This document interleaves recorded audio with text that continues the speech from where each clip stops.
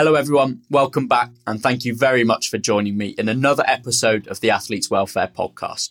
Today I am joined by David Sharkey.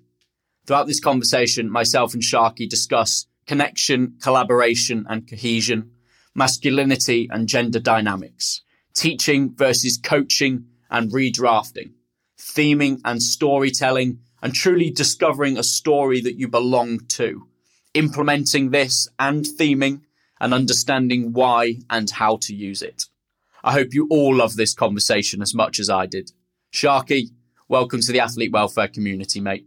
Before we delve into this discussion, however, here is a little bit more about myself and my podcast.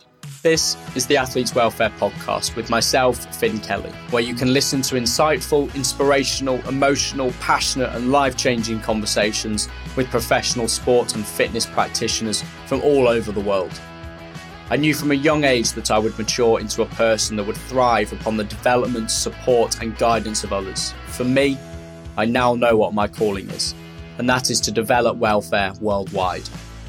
Well-being is a massive part of my life, as I'm sure you can all tell by now, and it is even more of a percentage with this podcast.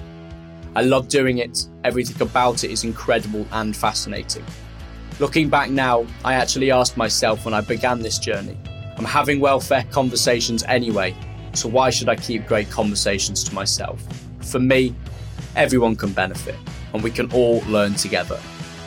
These conversations aren't about gaining listeners, getting rates and reviews, or earning money. This whole process is simply about making everyone aware of the importance of welfare within sport, but also in life. Your generosity with leaving rates, reviews, subscribing, or downloading will simply help my podcast reach more people like yourselves. That is success to me. Although this is called the Athlete's Welfare Podcast, my regular listeners will recognise that a lot of the fundamentals within these conversations resonate traits, values, advice and experiences from across life in general, not just in sport. What I'm trying to say is that you don't need to be an athlete or even interested in sport to gain a heap of take-homes from these conversations. Look, I'm simply a 21-year-old recording over Zoom in my bedroom. So when I say this, you better believe me. Genuinely, without the support of others, I simply wouldn't be able to do this podcast. I thank my mum and everyone else at home for tiptoeing around the house every hour on a recording day, running to the door before the postie knocks or preempting when the phone might ring, to even booking our dog into doggy daycare. I thank organisations such as Blokes, Tenzing, Mission, all of my conversations, the Open University, Sale Sharks, Rugby Club, all of these conversations and pre-conversations post the beginning of my podcast have supported me and guided me to where I am today. I appreciate all of your time taken to listen to these episodes. It means the absolute world to me. All I have left is to ask one thing. Please, please, please simply take 5 seconds right now to rate, review, download, subscribe or share this podcast so that I can really make a difference in this world by reaching many more listeners like yourself. Now, enough of me talking. Let's delve into today's episode.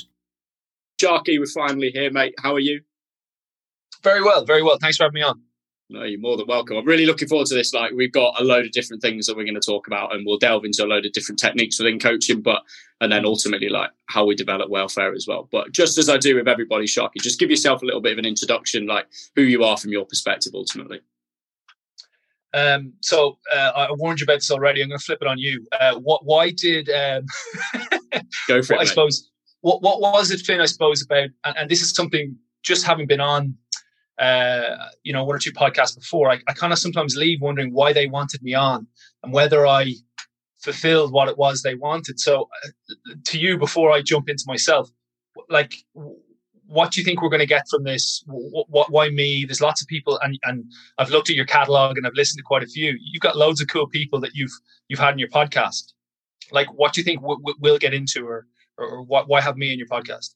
Yeah, nice. Like, first up, you're a cool person as well, Sharky. So don't count yourself out on that. But I think the thing for me was like, ultimately, obviously, you're known for your theming, you're known for your architectural stuff. And like, before I got into sports coaching, it goes way back. The thing that I wanted to get into was architecture. Like, I was massively into sketching. I was massively into graphic design, and I just love how like it's team architecture, and then that fits in with everything that we're about as coaches ultimately. So when we talk about connection, collaboration, and cohesion, and then we fit that in with theming, like I like that a lot. And obviously, you're an English teacher by trade. I did English A level and I did English language. And the bit that I absolutely loved about that was stories and storytelling. And then that fits in as well with things I'm sure we'll talk about. So I guess the big thing for me ultimately was I wanted to have a conversation that was away from the stuff that we're used to talk about with athlete welfare, where we talk about mental health and financial health, physical health, injuries, abuse within sport. Like that's really, really important to talk about. But I think we also need to tackle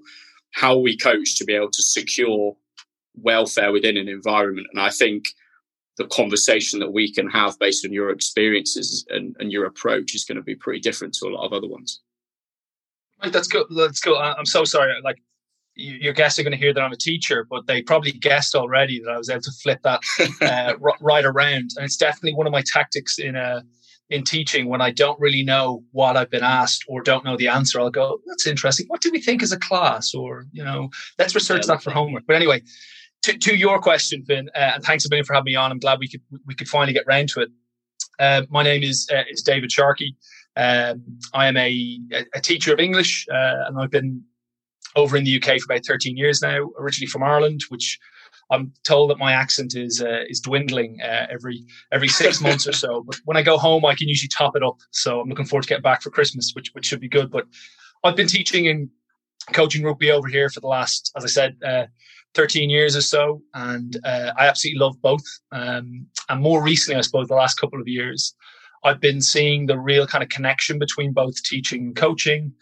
You mentioned some of the stuff I've worked on in terms of storytelling. As an English teacher, I just think those connect really, really well. And I think they're definitely skills that I've had from teaching English and looking at stories in different ways and characters, and how we can maybe view the same story in lots of different ways as a class or as different readers. I think that's really, really important. And that's definitely something that I think we can bring into storytelling and the use of theming and coaching. You mentioned again team architecture, which is the company I've set up more recently from some of the work I've done both in coaching, mentoring, and designing, writing, I suppose, themes and stories for other groups. So working, from the professional level down to the grassroots level with other coaches in that regard, all centered around the idea of how teams interact, how we connect, how we collaborate, how cohesive are we. Those things are vital. And I think looking at those dynamics, and it's something I know we'll come on to, will help. I actually think that's probably the purpose in and of itself, but I think it can help you perform both on and off the pitch. So those are, that's the sort of space I'm in. So a teacher who's set up a business on the side is, I suppose, the best way to capture me, maybe. And that's why you're cool, Sharky, mate. That's why you're on it. Ultimately, you've just answered your own question there. But I'm really interested, really quickly, before we delve into the questions that I ask everybody. Like you mentioned there, you've got some crossovers between teaching and coaching. They work quite well together. Like, what are the main crossovers between teaching and coaching? And are there any like ones that you try and avoid as much as possible that you keep within teaching or you keep just within coaching? So I spent a lot of time not really seeing the connection between teaching and coaching. And I was literally going from, sometimes with the same kids, going from the classroom to the rugby pitch and not really seeing the sort of links there. And then I think I spent a lot of time, Finn, thinking they were the same. They were exactly the same. And then I think I came to another realization, all right, I actually see the distinct differences between them and then the similarities that can cross over. But I think I'm still on that journey. I'm still exploring that. So I think it's important to see, and it took me a while to realize this within my own teaching, just how long learning can take. I came into to study as an English teacher at a time in education in the UK where, with the use of inspections, where you were meant to demonstrate learning very quickly. You were meant to be able to show that in a very, very tight window, sometimes a 20-minute window. And there was lots of pressures to do that and to evidence that. And so I think with that pressure came the idea that learning is something I should be able to do very quickly with lots of people, and we should be able to see that progress very, very quickly. And actually, I think if you can do that, geez, you're one hell of a teacher. But I actually think I started to realize just how long these things can take. And actually, you got to go back to them and back to them and back to them. And the same thing is true of coaching, I think. Like, how many times have we sat there, at halftime going, come on, we looked at this, we did this last week, or we just talked about this. Well, that's on you. Like, that's on you as a coach. You're either expecting way too much from the group, or you're expecting too much from yourself. So I think taking that kind of long view of coaching, that actually the stuff we start doing now mightn't really start to take hold for a couple of months or even a couple of years. So looks like maybe looking at it across, like almost like a curriculum in terms of coaching. Like, what are we going to start here that actually in 4 years, like we start tackling, with under 10s or under 11s or whatever it might be, then what will that look like at under 16? Like, we might really work on it really, really hard early on, but actually they might only get it to the end of the season. And there's going to be a lot of, heads in the wrong place. And there's going to be a lot of, sore shoulders and maybe tears and whatnot on the way to get there. But at the end of it, you might go, geez, that kid can really tackle now. But, you were pulling, well, not that I have any hair, but you were pulling whatever hair you'd left out, out sort of, worrying about how they were doing. So I think that's sort of the kind of long view of how things are learned and how groups and individuals pick up skills in the rugby pitch, but also in teaching, like, in English, drafting, redrafting. And sometimes I remember, like, sometimes those kind of light bulb moments are really exciting in the classroom, where someone finally goes, oh, that's why we're doing this now. That's great, and you're delighted, but also you sort of hold back on, oh God, maybe I didn't explain that sooner, quick enough. But as I said, listen, these things take time, and I think we need to be persistent, both as teachers and coaches. So that's definitely a crossover. So is it fair to say, like, you made the comparison there between coaching in the long run and your curriculum? Like, we need to be coaching in the long run, don't we? We need to be looking at the bigger picture, not just like a game that's coming up in a fortnight's time. We need to be looking way past that. And I guess that fits in quite significantly with the theming that you do and the storytelling, like creating a story. Yeah. So a lot of the work I've done on theming of late, you look at the story in its fullest. And I think a lot of people who come to me and ask about themes I think they see it very short term. They see it as very shallow. So they look at the Crusaders with Scott Robertson and for example, the one they used a few years ago, the Rumble in the Jungle. And they look at that and go, cool. So you tell that story and then you win a Super Rugby championship. and there's a sort of simplification of it. But for me, when I hear that, I wonder, I'm really fascinated. And as much as the Crusaders have spoken about some of the stuff they've done, I'd love to know some of the stuff they haven't done. Sorry, not haven't done, but haven't said. So what are they not telling us that they did? Because for me, I think if you look at the story of Muhammad Ali and you don't use that opportunity to look at him as a person and how maybe he stood up for what he believed in and how difficult that is and how that might feel. So how you could link that to, I don't know, it's like social media and cancel culture or being like people, again, like doxing online or whatever it might be. Like you could definitely link some of the stories of his just beyond the physical prowess or his skills. So for me, when I see themes, I see the opportunity to go deep with them. So you could talk about his opposition to being drafted in the Vietnam War. You could look at his his views on religion, and I just think you've got a huge opportunity there. But people tend to see it as on this surface level of he fought George Foreman. He would like it was sort of soak up a few hits and then kind of stay in the fight. I just think that will only go so far. And I think if you think enough about a story, and the term I often use is find a story you belong to. like that you and your group that really resonates, and go as deep as you want with it. You can use it in the short term, but if you're telling me that the Crusaders just used, that shallow version for a 12 or 15 week or 16 week Super Rugby run, then I think, geez, they're getting a lot out of that. I think they probably went deeper, and that's certainly something that I like to do, both with the teams I implement myself with the groups I work with, but it's also something I advocate, and this is difficult to do when you're working with someone else, is to get them to see the potential to branch out beyond the win-loss, development as players. Like, obviously that's a hugely important aspect of what we do, but there's a real opportunity to develop character and to challenge people in a way that they haven't been challenged before. And you can do that in a unique story if you find the story that you belong to. So I've got two parts to this question, like you just said there, and it's clear that theming has a deeper meaning than what it might mean to someone else, to you ultimately, and like listening and following yourself. Then obviously I've then got that nowhere near to the extent of what you've got, but I've got that deeper understanding of theming to what other people have. So, and then you talk about finding the story that you belong to, which suggests that it's individual to each culture, it's individual to each person. You've got to find something that they can relate to and they see that deeper meaning in. So, like, for me, straight up, why theming? Why is it theming that gives this deeper understanding and that has this capability to develop connections, develop characteristics and cohesion? So as part of my work with team architecture, I set up a webinar a couple of weeks ago. And one of the first questions I asked was, or I put to the group was, what, if theming is the answer, what's your question? Like, what do you think theming is going to do?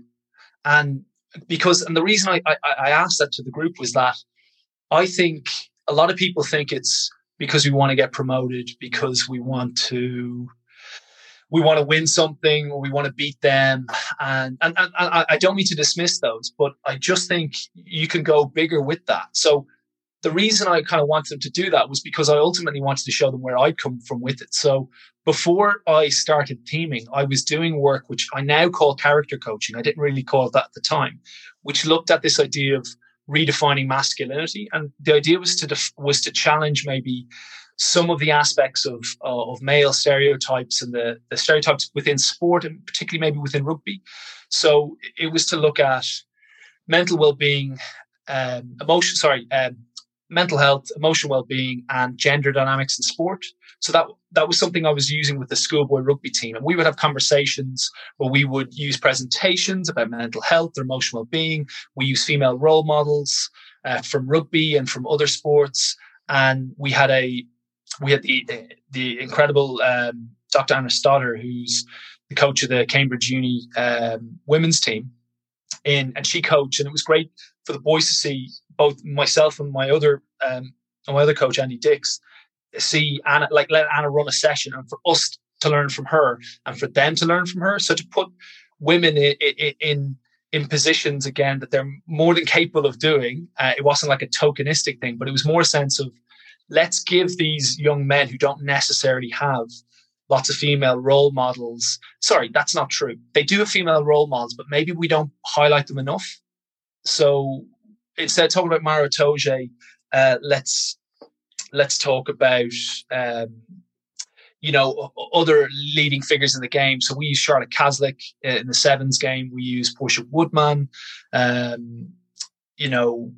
was Heather Fisher again that we delved into. So there was no reason why, both as a coach in Anna's case, but also as pro athletes in the Sevens game or in the 15s game, that we couldn't just maybe highlight them and talk about certain technical or tactical things that we would anyway. If we looked at Exeter against London Irish, we could say, oh, look at this, look what they're doing here. Or if we were working on, principle of play and it was about going forward, you might show a clip from Exeter London Irish and then look at a Wasps Quins women's game and go, okay, well, how are they going forward? And that sort of tied together where we went to the varsity match then at the end of the year. And we insisted on, I said to my head teacher at the time, I said, listen, we're only going to go if we can go for the women's game as well, which is beforehand. Now that'll mean us missing more school, which he was like, okay. But once we sort of linked the varsity, obviously, to Anna, who'd been coaching them, he was fully on board. So that I came from that space to theming because I actually thought theming was a better way to do that. So it is weird how now I've been sort of hired, and I've clients again in the professional game who are using it to perform. But actually, I'm actually the other end of the scale, trying to convince them that this can help you perform. But actually, geez, you can really have some lasting memories and some cool experiences and really delve into who they are. And lots of people talk about, they're not players, they're people. But, you need to address that. And this is a way, I think, to do that. I think, anyway. I think it's big, like you just mentioned there, everybody says the right thing, don't they? Like everybody knows that we need to treat people as people and then athletes, but whether that actually gets put into practice is a different thing. And I think, like, obviously we were talking about Rusty and Fletch and like speaking on the Magic Academy, and you spoke about in your first episode with them, like the masculinity within sport and confronting like gender equality and actually kind of putting in place different role models and inspirations ultimately of people, not just in the men's game, but also within the women's game, because that's really important. Just talk to me about like your motivations behind confronting this masculinity, specifically within rugby. Like why that, and what impact did it have when it comes to well-being, welfare, and I mean, and that continuation into theming? It all came about because I was at the Wellington Festival. It would have been 2018, maybe 2019. I can't remember. Where Pete Short, who used to play for Bath, was on stage, and Rusty was leading it, and Eddie Jones was there actually as well, and Dr.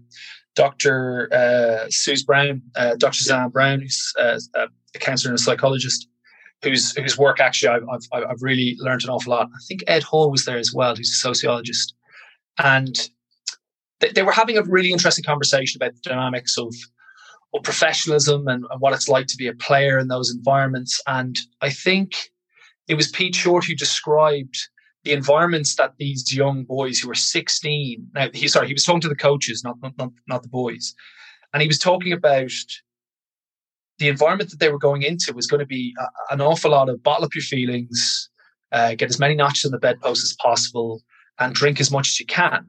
And that to me described an awful lot of the rugby environments that I had been a part of, in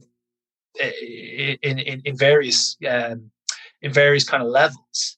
And I just kind of stopped and went, we'd spent the last couple of days trying to learn the best sort of games or drills or kind of little tweaks in terms of our coaching to make sure we were, at the cutting edge in that regard. And I just kind of thought, what's the point if we're sending young men into these environments that, like, the idea was that if they walk in, if I'm coaching players at 15, 16, they walk into the same sort of dressing room I was in 20 years ago, what's the point?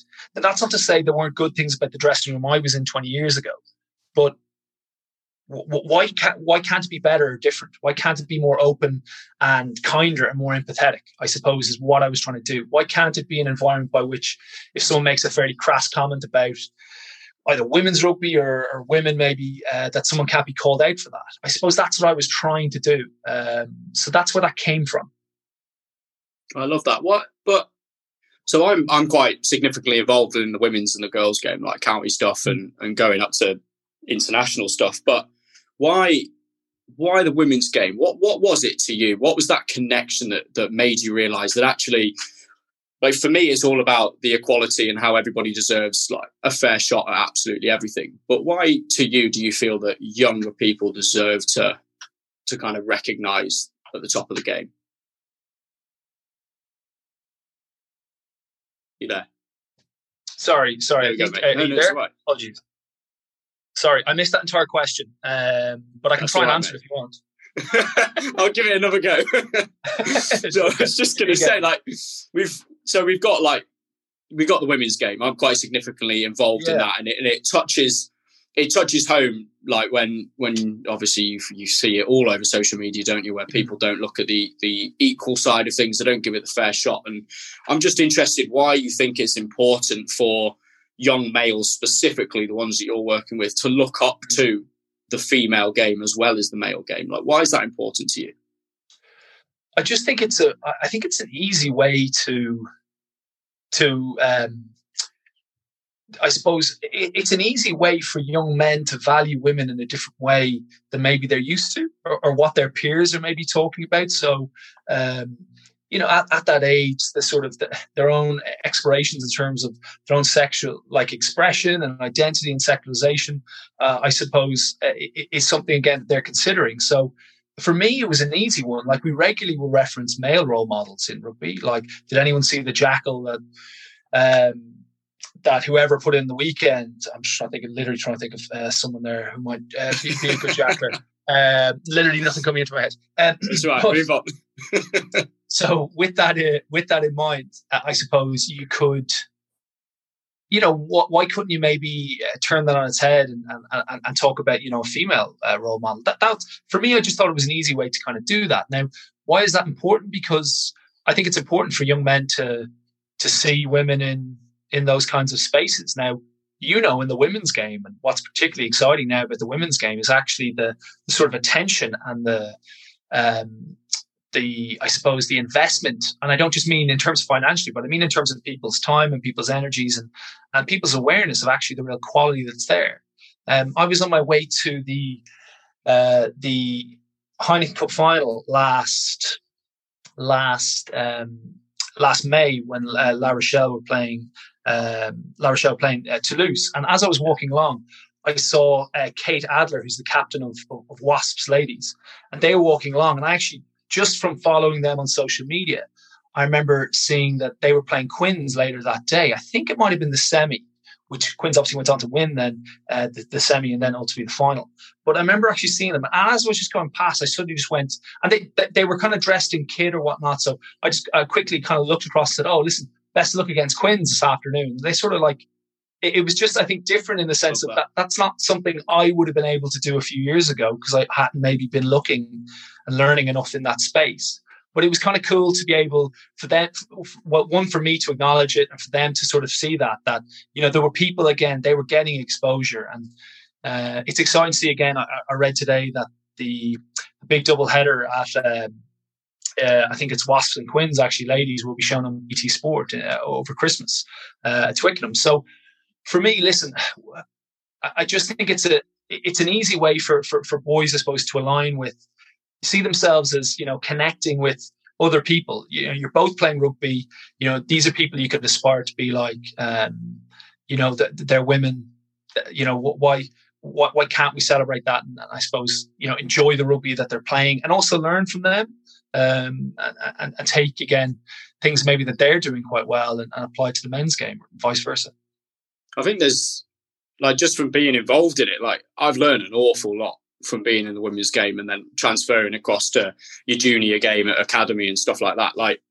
There's loads of different things that are transferable between the both, and that's just from a coach's perspective. So I'm sure being a younger player looking up to men's and women's game at the top, then actually that's going to be pretty inspirational. Is that something that you're really trying to push? So you mentioned their connection between kind of your males and your females, and obviously we've got a load of stuff in the news at the moment where we've got men spiking in clubs and maybe even women spiking in clubs, different things. But I think we can use a lot, sport's so powerful in everything. Is it something that maybe we're trying to bring in, we're trying to hone in, that actually this is how we should be treating people, we should be looking up to them, respecting them, kind of empathizing with them a little bit, and then using their characteristics to better develop ours? I'm very lucky in the fact that I coach the HAC, the Honourable Artillery Company, with Rhys Davies. And Rhys was with London Irish, and he's back now at the RFU.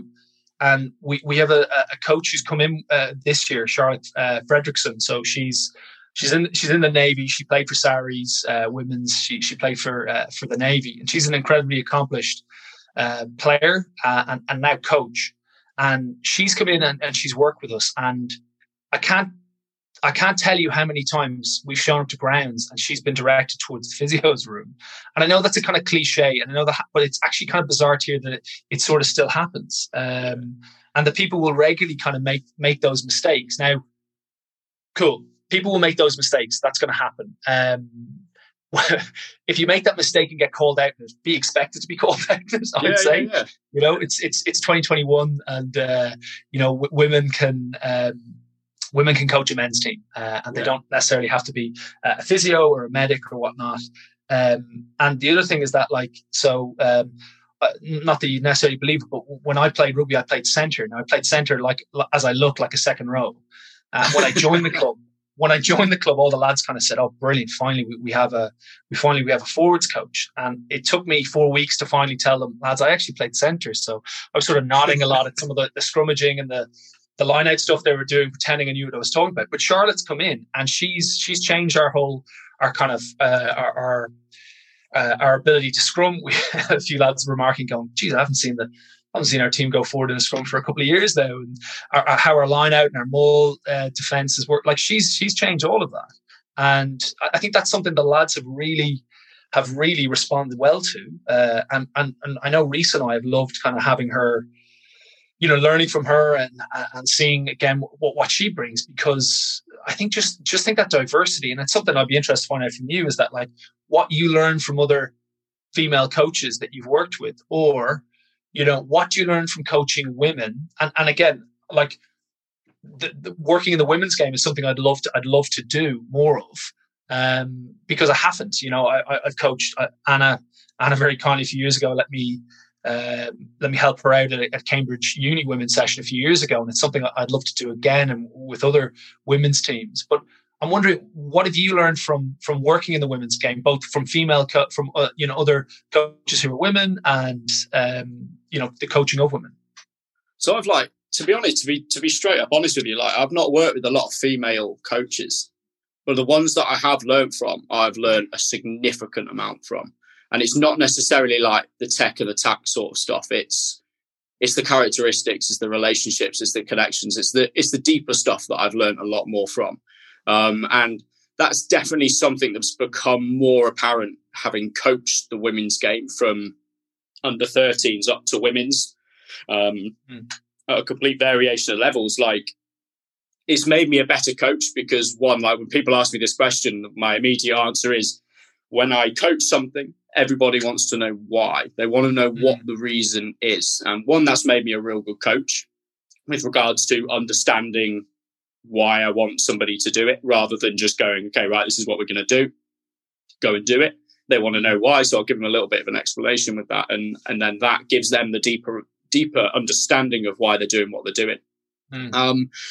But also, I've learned the respect side of things. Like, a lot of females, and I don't know whether that's the inequality within sport, whether that's almost competitions within clubs between the women's and girls sections, the boys and men's sections of the women trying to get to an equal kind of respectable basis, I guess. But everybody's grateful for you as a coach within the women's and girls section. And for me, like, it's not, like I just said there, it's not about tech and tack. It's not about what they're doing on the pitch. Like, that's great if they can get that done. But for me, it's about coaching them to a point where, one, they don't need me to coach them anymore because they've got all of those fundamentals, those values, and got the belief within themselves. They've got the cohesion, the dynamics to be able to do what they need to do and want to do at whatever time.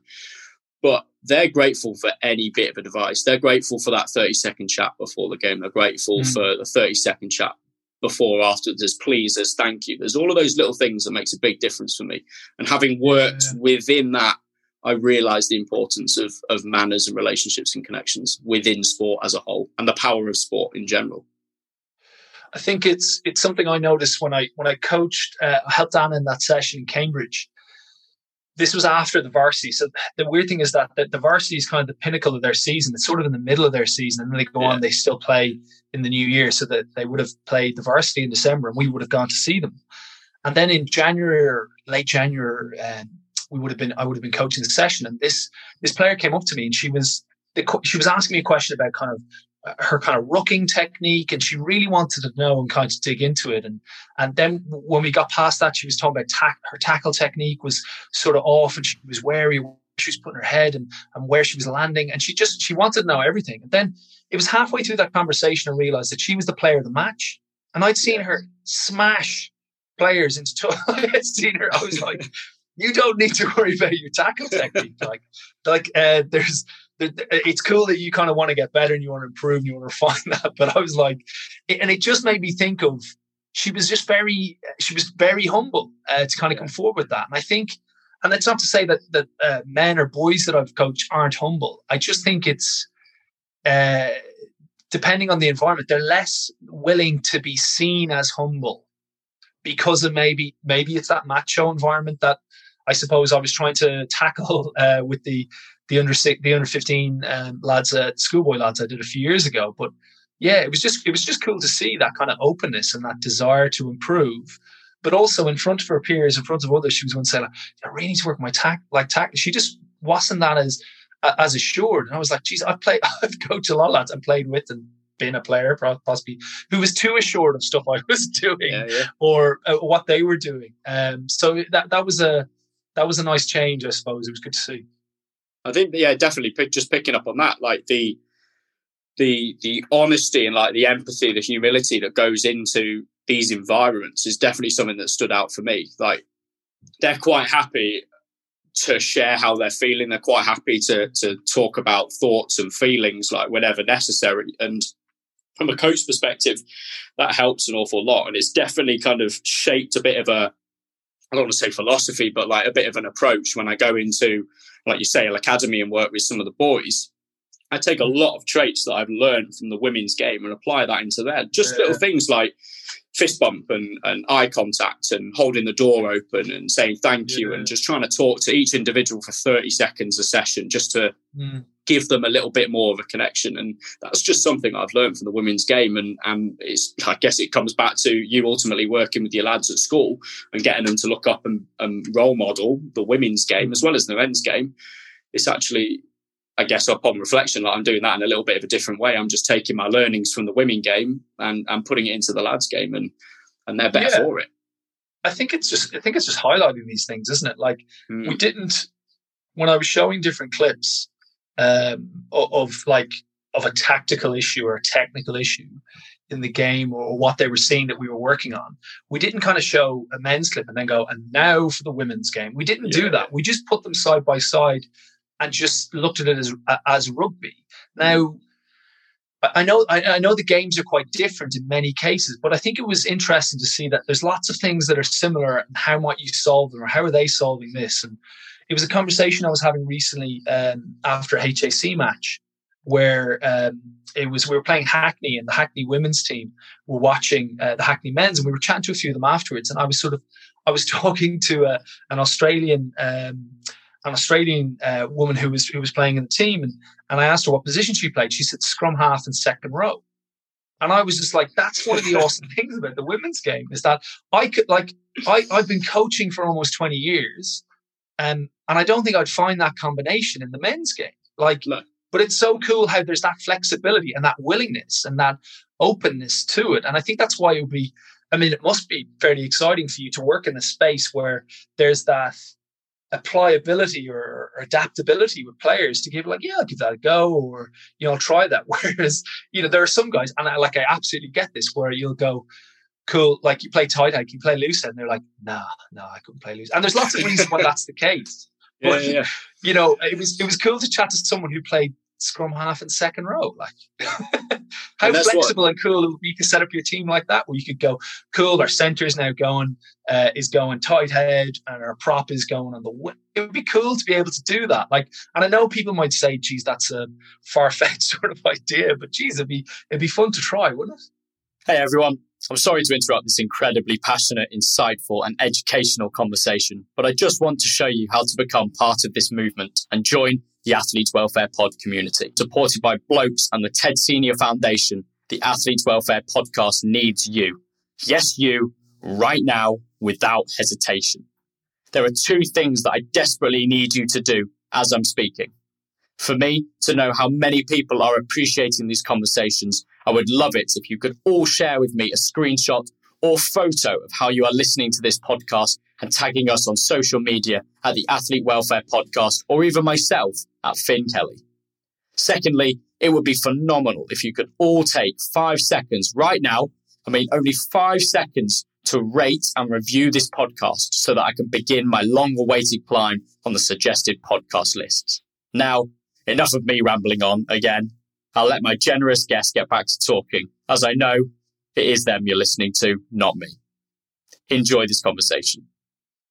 Yeah, exactly. But then that comes back to, I don't know, could we link that to how you create that story, I guess? Like, one thing that I'm trying to do with the women's team that I'm at the moment is we're starting this journey of what our story is, who we are, who are we as characters, like, and what's success to us ultimately. Like, how do we define that? Because I could go and tell you, like, right, go unbeaten this season, that's success. But they might not think that. They might actually just think, okay, well, we might lose 2 games, but we want to win every away game. That might be success. Or I make every tackle. Like, so they're defining that for themselves. But also, one big thing is like, my rule is you give all you possibly can whenever we need it. And I'll give everything that I can. And that means, like, our scrum half will go out onto the wing. Our scrum half will go back row if necessary. Or our hooker will go into centre if necessary. And that's what I love about the game, because they are willing to do anything for the mutual kind of agreement and culture that we've determined. And I think that kind of just fits into the connection and cohesion of the team architecture that you've set up. Just talk to me about ultimately how, like, theming results in cohesion increasing. So those, like, people that are listening, potentially they've heard theming, but they don't really know, like, how you approach this theming, because obviously people have got different perceptions of what theming is. But how does yours ultimately result in cohesion and fit in with a lot of stuff we just chatted about? I think, and this is where I suppose what I mean about the depth of the story or the theme that you want to choose. So, as I said, if I wanted to, and the Lions used this in the summer, would they use the Muhammad Ali, Rope-a-Dope, George Foreman, Rumble in the Jungle theme for the first test, I think? Now, that was around the idea of let's wear the Springboks out. Now, that's fine in a specific form that you could use the theme for a match and say, our story, what we're trying to do is like this. And there's a technical and tactical reason for it. If you want to look longer term, so if the Lions were to maybe look at that across, if their theme for the whole season was Muhammad Ali, for their whole tour was Muhammad Ali, and that would be an exciting sort of task to have. Like, what theme would you give a group that's coming together, that has to perform, that has this 3-test series, that, like, all those things? What would you do? But for me, you're trying to create I think it's an opportunity to create an experience.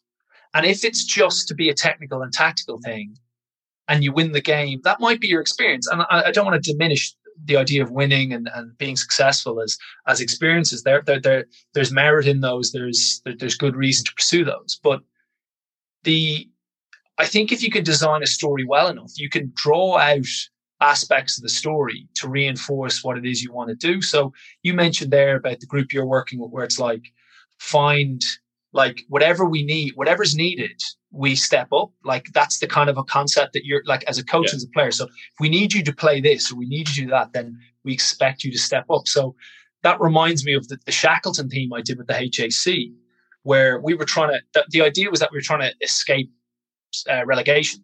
So this was the season where COVID hit. So 2019 into 2020. And there was an image in that. There's an image of the Shackleton. And for those people who don't know, Ernest Shackleton, the endurance expedition where, 28 men were trapped in the ice trying to cross the Antarctic. Their ship sank. They survived in the ice for about 10 months and managed to kind of escape eventually and to get rescued. And it was Ernest Shackleton who was the leader of that, who kept them alive. But on the ship Endurance, before they got caught in the ice, there's a great picture of 3 men scrubbing the decks. And if you looked at the image, if you were flicking through the picture book, which I have, you kind of go like, oh, cool, that's, lads scrubbing the decks. But when you look at the caption, it's a marine biologist, it's a surgeon, and it's the other guy, Orderlies, he was in charge of like logistics, like the supplies.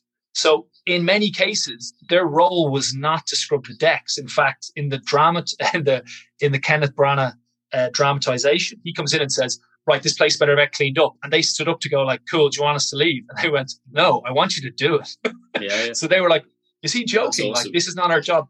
There are lads on the ship whose job is like the sailors. It's their job to do this. And he was like, no, you'll do it. Like, because it needs to be done. So I think if you can find bits of the story that resonate like that, you're giving them an experience. So I remember telling that story and the caption that day was, like, do your job. Like, what's your job? What's needed from you? Like, step up. There are other examples from the Project Apollo, one with Michael Collins, the third man of Apollo. Yeah. We got to capture what that meant. So by talking about certain characters or individuals in that story, we were able to capture, a selflessness, a behind the scenes kind of work, a sort of unsung hero. And we were able to capture it in Michael Collins. So that it became that. Or, with we're doing the Art and Senna theme with the HAC, and there's certain characteristics in his character we would highlight, but also say, like, geez, he was a bit too aggressive here in this, and that cost him. Like, is that something we want to avoid? So it's not like you're trying to always idolize the people that you explore their character in the fullest sense. And I think by doing that, like, you can create those moments of cohesion and those connections. So another one in the Shackleton one that lads in the HAC often will refer to was the day we beat a relegation rival in the Storm in a 4-try bonus point, and it was our vice captain Larry. It was his birthday, so we got him a bottle of Shackleton whiskey. So we drank the bottle afterwards. Everyone's soaking wet, freezing, mud covered, in pieces. And then we found out it was Shackleton's birthday the same day, and it was a bit weird and surreal. So what I want ultimately when I'm designing themes, and sorry, this is a really long way to sort of capture, is that if I'm going to go into a theme, I want in 15, 20 years time, when those lads hear about Ernest Shackleton, they think about that experience in that dressing room, or they think about the do your job, or with the HSC now with Senna, like, and this still happens, like, lads will send me stuff about, oh, Senna do this or Senna that, or someone was talking about Senna and it reminded us of us. I think you're trying to create that cohesion. And, a professional team I worked with last year, in a different language, one of the coaches said to me of one of the stories that we had worked on, he's like, I knew nothing about that. And then when this came up later, it just reminded me. And I think you're trying to do that. You're trying to find those moments of connection outside of it that remind you of who we are and what we did. I think if you can do that, I think you're onto a winner. No, I love that. Like, just before we start delving into some of the questions, like, I know that I didn't ask you 2 questions at the beginning because we got fully underway. Like, I didn't want to interrupt it at all. It's all right. I flipped it on you. Apologies.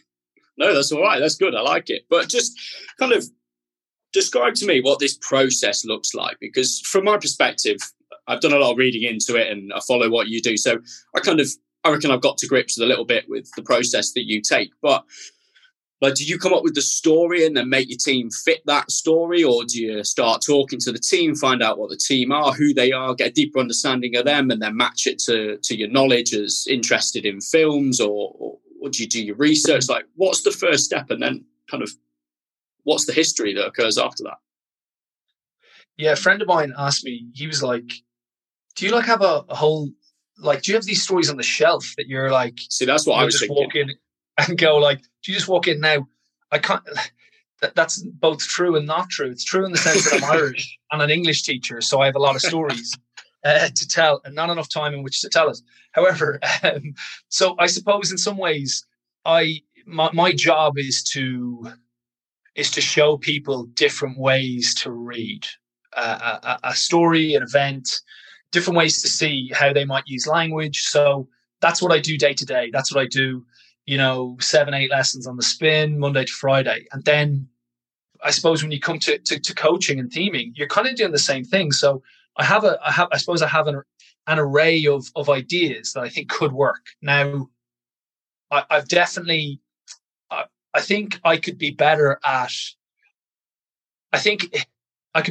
going into a group I don't know well enough. And I think it's important to listen to what they maybe want first. So let's take that group that you were describing there, and you described certain things to me about what you were hoping to achieve and what they wanted, and you were saying how you were having that debate with them. That's kind of the same. Like, you need to find out what do you want, like, what is it you want to achieve, and then it might work better to find out a few things. Could you reverse engineer it from that way? Could you start backwards and go, like, cool, this is what we want to do, and then let's find a story that fits that. And it might actually be a couple of stories. Like, I've designed themes where actually you have a broad overarching theme or concept, and then sub themes that all connect to that all reflect that.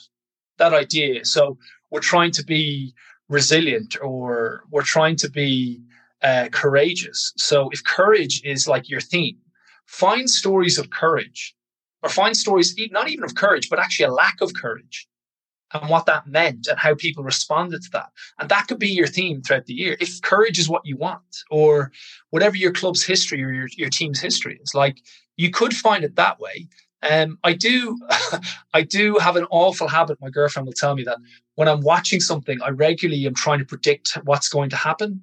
Like in a movie, I'll sit there going, he's going to die, she's going to, like, it happened You're once. one of those. I'm the worst person ever to bring to the cinema. I won't get invited by any of your listeners. But there was one show a few years ago where I even picked the angle, the camera angle this person was going to be shot at. It was just the way it was all set up. I went, he's going to turn around when he gets to the door and someone's going to shoot him. She was like, what? And then it happened. I was like, yeah, this was all kind of set up or whatever. So I think with that in mind, you're looking at stories in this way. And because of that, I'm also on the lookout for stories I think could be useful for moments. Like, what do they highlight? Now, the great thing about it is that you and I could look at the same story. We could look at Shackleton or Apollo or Senna and see lots of different things. So, for example, with Senna, people will often refer to the Asif Capita movie about 10 years ago that came out. But in that story, Prost is kind of portrayed, Alain Prost is portrayed as the bad guy. And I think that's too simplified in some cases, because Prost brought out the best in Senna, you could argue. So if you take it from that point of view, what we've started doing of late is we present a man of the match award, a Senna kind of mug, to our man of the match. And we present an Alain Prost mug to the man of the match for the opposition. Now, that might seem a little bit strange, but that player is going to be drinking from an Alain Prost mug, and they'll remember the experience they had with us. Yeah. And it's important for us to consider how the opposition make us better and get us to our level that we need to.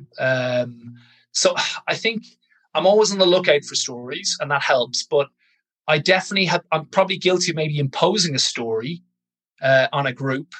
Now, you can do that if you know the group well enough. And what's difficult with team architecture is that I'm working with groups and teams that I don't know. And so that can be really tricky to find something that works with them. And that's a bit of, you've got to kind of suss that out. And it's not a quick fix. Like the Shackleton stuff definitely took a few weeks to take hold. We had all of COVID last year with training to sort of really embed some of the Senna stuff. But there will be some strange looks when you're like, hey, so we're going to talk about rockets here, and you're meant to be doing tackling. And people are like, what? Why are we talking about rockets? But like, as long as everyone's clear as to why you're doing it and you give it time, I think it can work. Yeah, I love that. So. Right, Sharky, mate. Well, I think it has worked. So you don't need to pray, don't need to hope about anything like that. I think everything you said there is really cool. So I hope a lot of people kind of see this different perception and start thinking about things and checking you out a little bit. Like, just for somebody, if they're interested, where can they find you and find your stuff before we move on to the questions? So I've got a blog which contains most of the stuff I've written up, both the projects Masculinity and the theming work. That's thegreatwhitesharky.com. And then I have a website, Team Architecture, architecture.com will take you to some of the business stuff that I've done in the groups that I've been working with. Awesome, mate. Right. So I obviously know there are two questions I didn't ask you at the beginning. So, and then we'll get into the quick fire round. So Sharky, just mate. Like as if we rewind by 45 minutes, what is your understanding of athlete welfare, mate? So I thought this was a really interesting question, because I've spent most of my coaching experiences over the last 18, 19 years working, I'd say 80%, north of 80% of that is in schools. So I don't tend to think of it as athlete welfare just because of who I am. I still call, even though they're like 17, 18 or whatever, I still refer to students often a lot as kids or boys or whatever. So I think because of that, because as a teacher, I think you've got a fairly if you're coaching a group that you teach, that changes the dynamic, and you've got a kind of multifaceted role, a holistic kind of role. So I suppose you're trying to kind of bring out as many sides. You're trying to show, I suppose, as many sides. I suppose you're trying to show as many sides of yourself, but also see as many sides of them as possible. And so I think with welfare, I just think that connects quite well. So I tend not to see the people I'm working with as athletes. Now, they are athletes in that instance, but I suppose I've just spent so much time looking at them in a different sense. Now, the interesting thing is, I said 80% there. What about the other 20? Well, working with a men's team, maybe you can see them more in that sense, but maybe they don't behave like athletes all the time by how they conduct themselves. So maybe I don't see them like that either. But then working with professional teams, like it was pretty interesting spending some time in professional environments and seeing how they operate. And it was weird seeing training perform so exceptionally. Like in some cases, like it's not to say that everything was absolutely perfect, but geez, there was some stuff you're like, wow, they're like really good at the stuff that usually teams I see aren't. And so they were certainly athletes, but that's not to say that there's not a huge need to consider their welfare and consider, I suppose, the shaping of a whole person, be it on an emotional, I think social at a younger age group, especially, but that's not to say those needs aren't needed the older they are, and a psychological as well as a physical. And yeah, so I suppose that's maybe a bit of a cop-out, but I think when you're thinking of anyone's welfare, you're thinking of their capacity, I think, of what they can achieve. And I think if you're working with young people or whoever, you're also thinking of that huge capacity of where they're going to go with their lives and what they're going to achieve. So I think you've the benefit of considering those things within that idea of welfare. So the second question that I would have asked you is like how your understanding of athlete welfare impacts what you do. But I mean, from my perspective, I might be wrong, like correct me if I'm wrong, but you've just hit the nail on the head there with how you approach this ideology of athlete welfare and what you do. Is there anything you want to add to that, or you're pretty happy with the 80-20% and treating them like as kids, treating them as adults? You've got the whole bigger picture, I guess. It goes back to that point we said about, I don't see them as players, I see them as people. Well, the same then would be true of athletes, wouldn't it? Like, what's different between a person, a child, a kid, a teenager, an adolescent, a boy, a girl?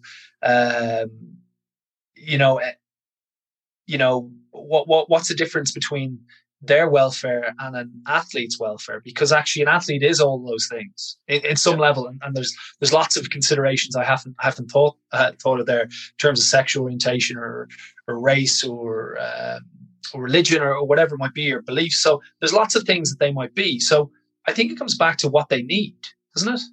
And for me, I think it shaped my coaching because a few years ago I started looking at sport as a vehicle to shape someone's character, to shape people's character. And I think I've also tried to shape my own character as best I can. Like that's, I've definitely learned huge things. Like I've gone on my own journey. So I want to explore female role models in the game, or emotional well-being and mental health. And I needed to learn those things myself. Like I didn't know all those things. And as a teacher, sometimes you might have to, or as a coach, you might have to feel that you're the expert, but I think it's okay to be like, hey, I'm learning a lot as well. Like and acknowledging when you mess up or you don't know the answer. I think that's important too.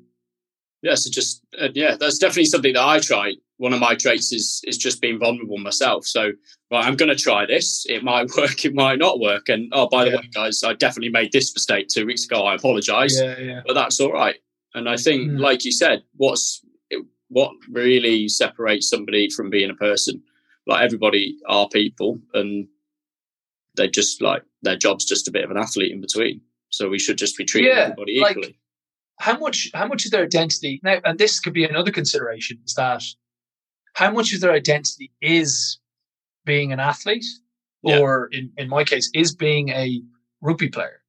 Because actually, you could be dealing with someone whose identity really is wrapped up in being a rugby player, and therefore to not consider that would be even more so detrimental, probably, wouldn't it? Exactly. So if you're to see them as, hey, I just see them as kids, maybe as I've maybe suggested there, There could be a 17, 18-year-olds who really resent the idea that I'm talking about the big kids. Yeah. Do you get me? So I think the language you use is important, but the consideration for the individual. So there will be some people that I work with who are a certain age that I may need to understand where they are and socially what's going on and psychologically and emotionally, but also that rugby for them or sport is really important. So if I don't value that in them, or I don't recognize what it is that they want or need, then I think I'm missing that. Now, geez, that might sound a bit daunting. And I think my advice to people would be is that, like, sorry, and apologies if I've come across saying like I know all the answers. I certainly don't. I think I'm just thinking out loud. But I suppose what I'm trying to say is that, yeah, there's a lot there, and you won't always get that right. But, you know, relationships, like I'm learning a lot about teams, are constantly changing and adapting. So if you even have the same group of players one season to the next, you are different, they are different. It's that idea of no man steps in the same river twice, because it's not the same man, it's not the same river. So the idea is ultimately that we're constantly evolving and changing. So it's okay if you had if you had a relationship or an idea of an individual you felt closer to being nailed early on, but you need to change that in a month's time because things have happened. Like history has taken place, and you have changed and they have changed. So I think that's something you're constantly sort of working on. I love that. Right, Sharkey, let's delve into the quick fire round of questions, and let's go. We'll see what you've got. Yeah, let's do it. Is it possible for athletes to be happy whilst attempting to maximise performance potential? I think it is. If you've aligned what being happy is to performing, and also, I suppose, potential. If you've aligned those things, then yeah, I think you can. But I think quite often we can, you know, we think potential and performing, like you have the potential to achieve an A star. Therefore, getting an A is below your potential. But there could be a whole load of reasons why that happened. So I think it's seeing it maybe in its widest context. So that might make you unhappy, that pursuit that might have been, but actually you might have had to overcome a hell of a lot in order to get that. So that could also be a win as well. That could be success. That could make you happy. So I think in some cases when we look at potential or we look at performing as the end result, too much, and it's not to say those things aren't important, they are. But if we focus too much on them, then I think happiness becomes a bit more elusive. So I think if we can find ways of highlighting our wins and our successes in a broader sense, then I think we stand a better chance of being happy. If that makes any sense, I don't know if it does. That makes a load of sense, mate. Don't you worry about that. That makes a lot of sense. And can athletes achieve perfection, Sharkey? I'm wary of the idea of perfection.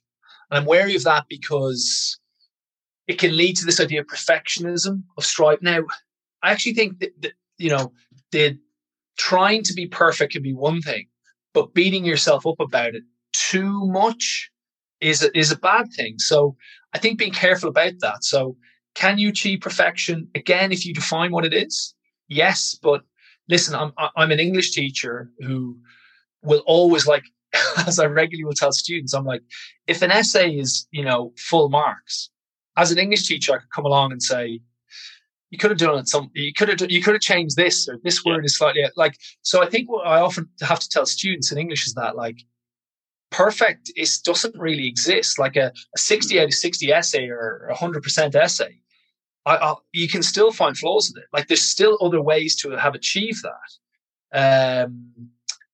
And in some cases, sometimes when they see an essay that's full marks and then you show them another essay and it's not as good, but it's still full marks, you're like, that essay, that first essay, if there were 100 marks for it, we would have given it 100, but there were only 60. So we gave them all the full marks. But this one's also full marks, even though it's not as good, but it's still hitting all the stuff you meant to. So I think that idea of perfectionism, I think if you define what it is, I think it's important. But as coaches, as teachers, certainly as an English teacher, there's this idea of like a Sisyphean task, this idea of like the cast that cannot be filled. Like, you'll never complete it. Like you're never going to, and you'll always come away from a session and go, geez, I could have done this, I could have done that. And I think that's part of the journey. Like it's just reflecting on that. But you can get close to it, I think. You can touch it maybe in some cases, but I don't think you'll quite do it. And I think to expect the same of players, I think can be harsh too. That's not to say we don't want to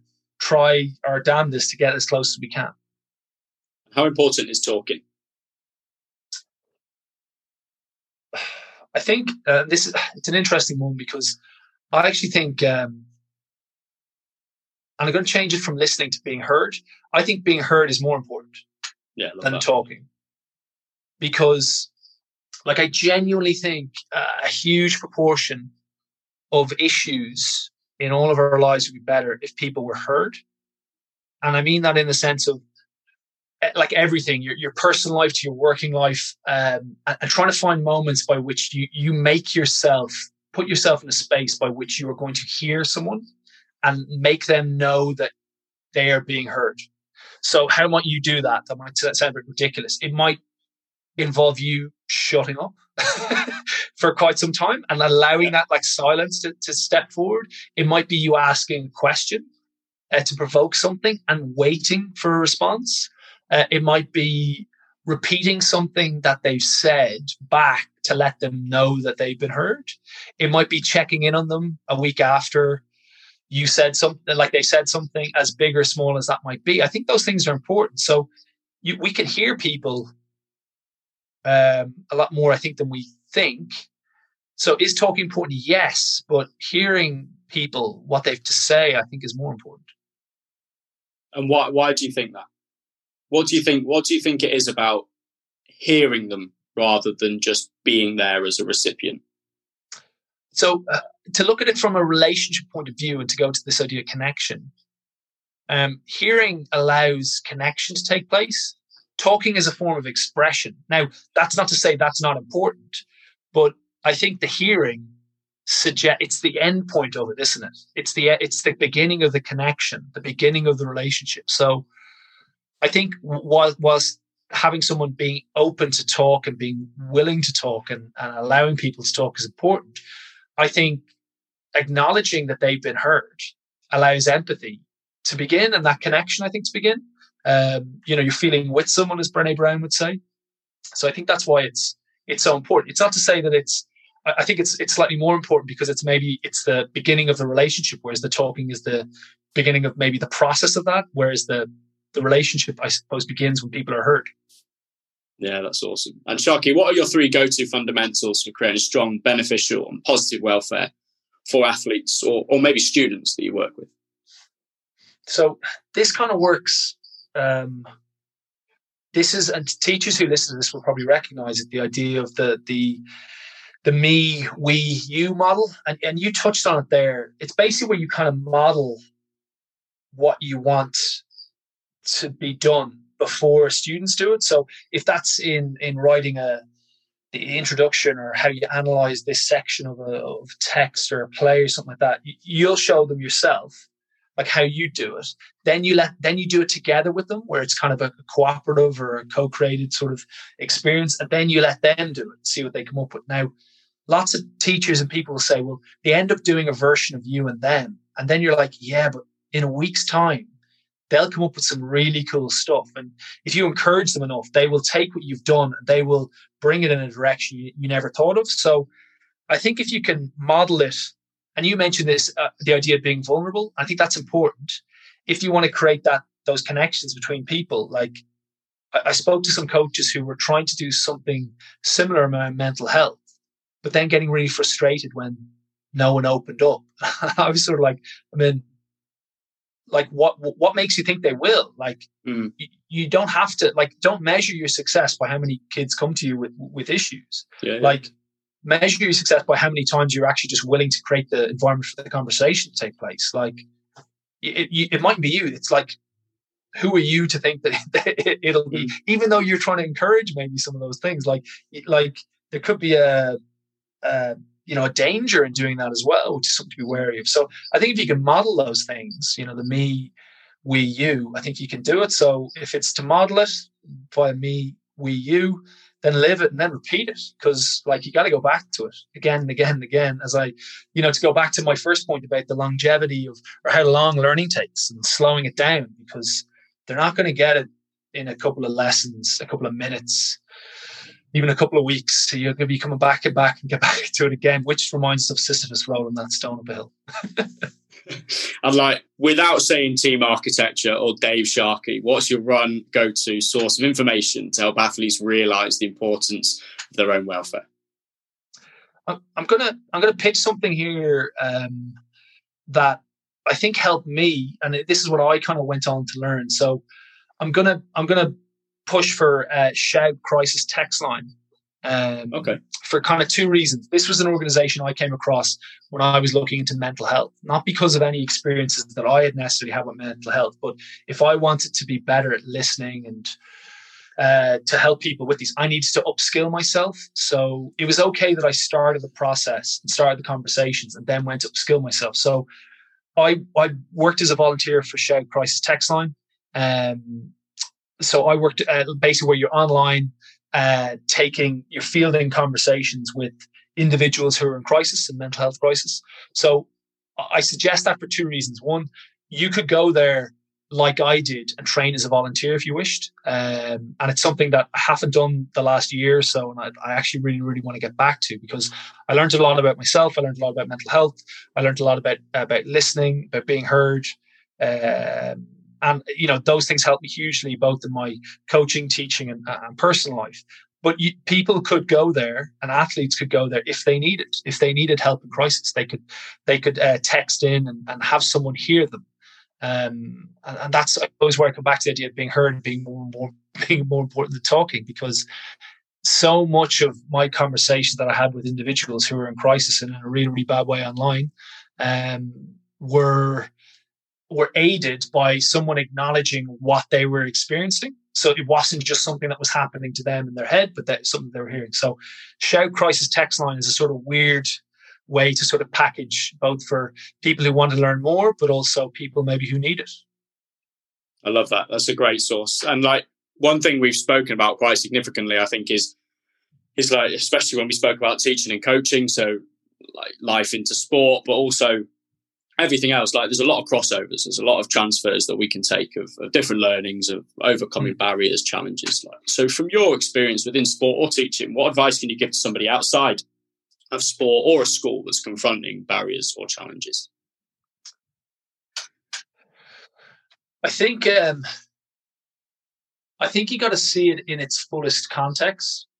And what I mean by that is just have a bit of perspective. We can beat ourselves up because we didn't meet this deadline, or this didn't happen, and we really wanted this to work and it didn't.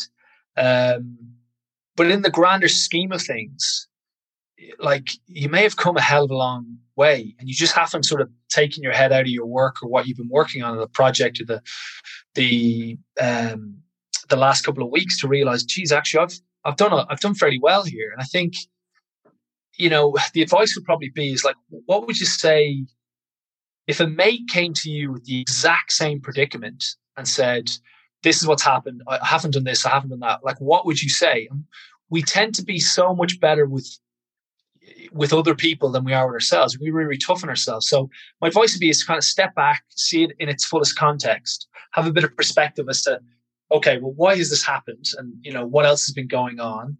And then if needs be, what advice would you give if someone came to you with this exact problem? Like, it's almost where you're referring to, you're having a kind of a conversation with yourself, but you're separating yourself from it.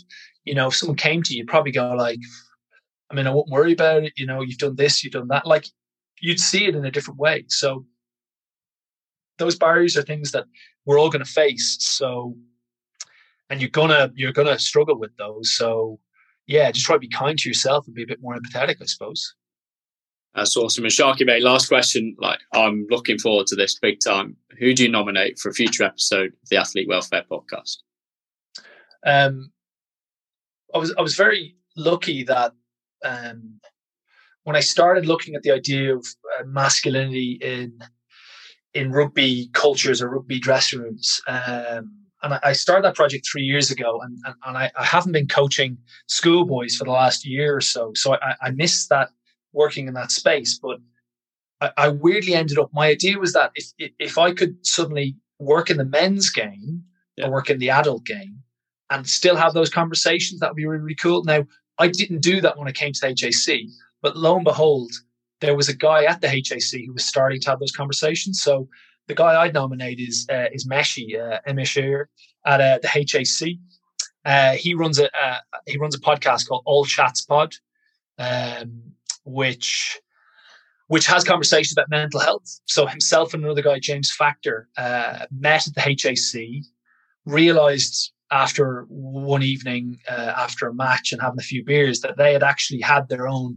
what they refer to as mental health hiccups. Yep. And so confide in each other, had support for each other, and then set up this podcast. So I think he's someone who would be really, really interesting to explore because of both his own experience with mental health, but what he's now gone on to do. So Meshi's someone you should definitely have on. That's awesome. Sharkey, mate, like this whole conversation has lived up to the hype that I've been expecting for a long time now. I'm so happy we managed to do it and find the time. It's been an absolute honour, mate. And I just, hopefully we can see some people listening to this pod, like starting to experience theming a little bit more and getting deeper connections to hopefully in turn secure some welfare and potentially kind of checking out the text line and the helpline if necessary. So, mate, it's been my absolute honour to have you on. Brilliant. Thank you so much. Thanks for having me. I know we've been trying to sort it for the last couple of weeks, and glad we kind of got round to it. We kicked around quite a bit there, didn't we? So we certainly did. If none of that made sense, I apologise. But there's some sense in there. You just might have to wade through it.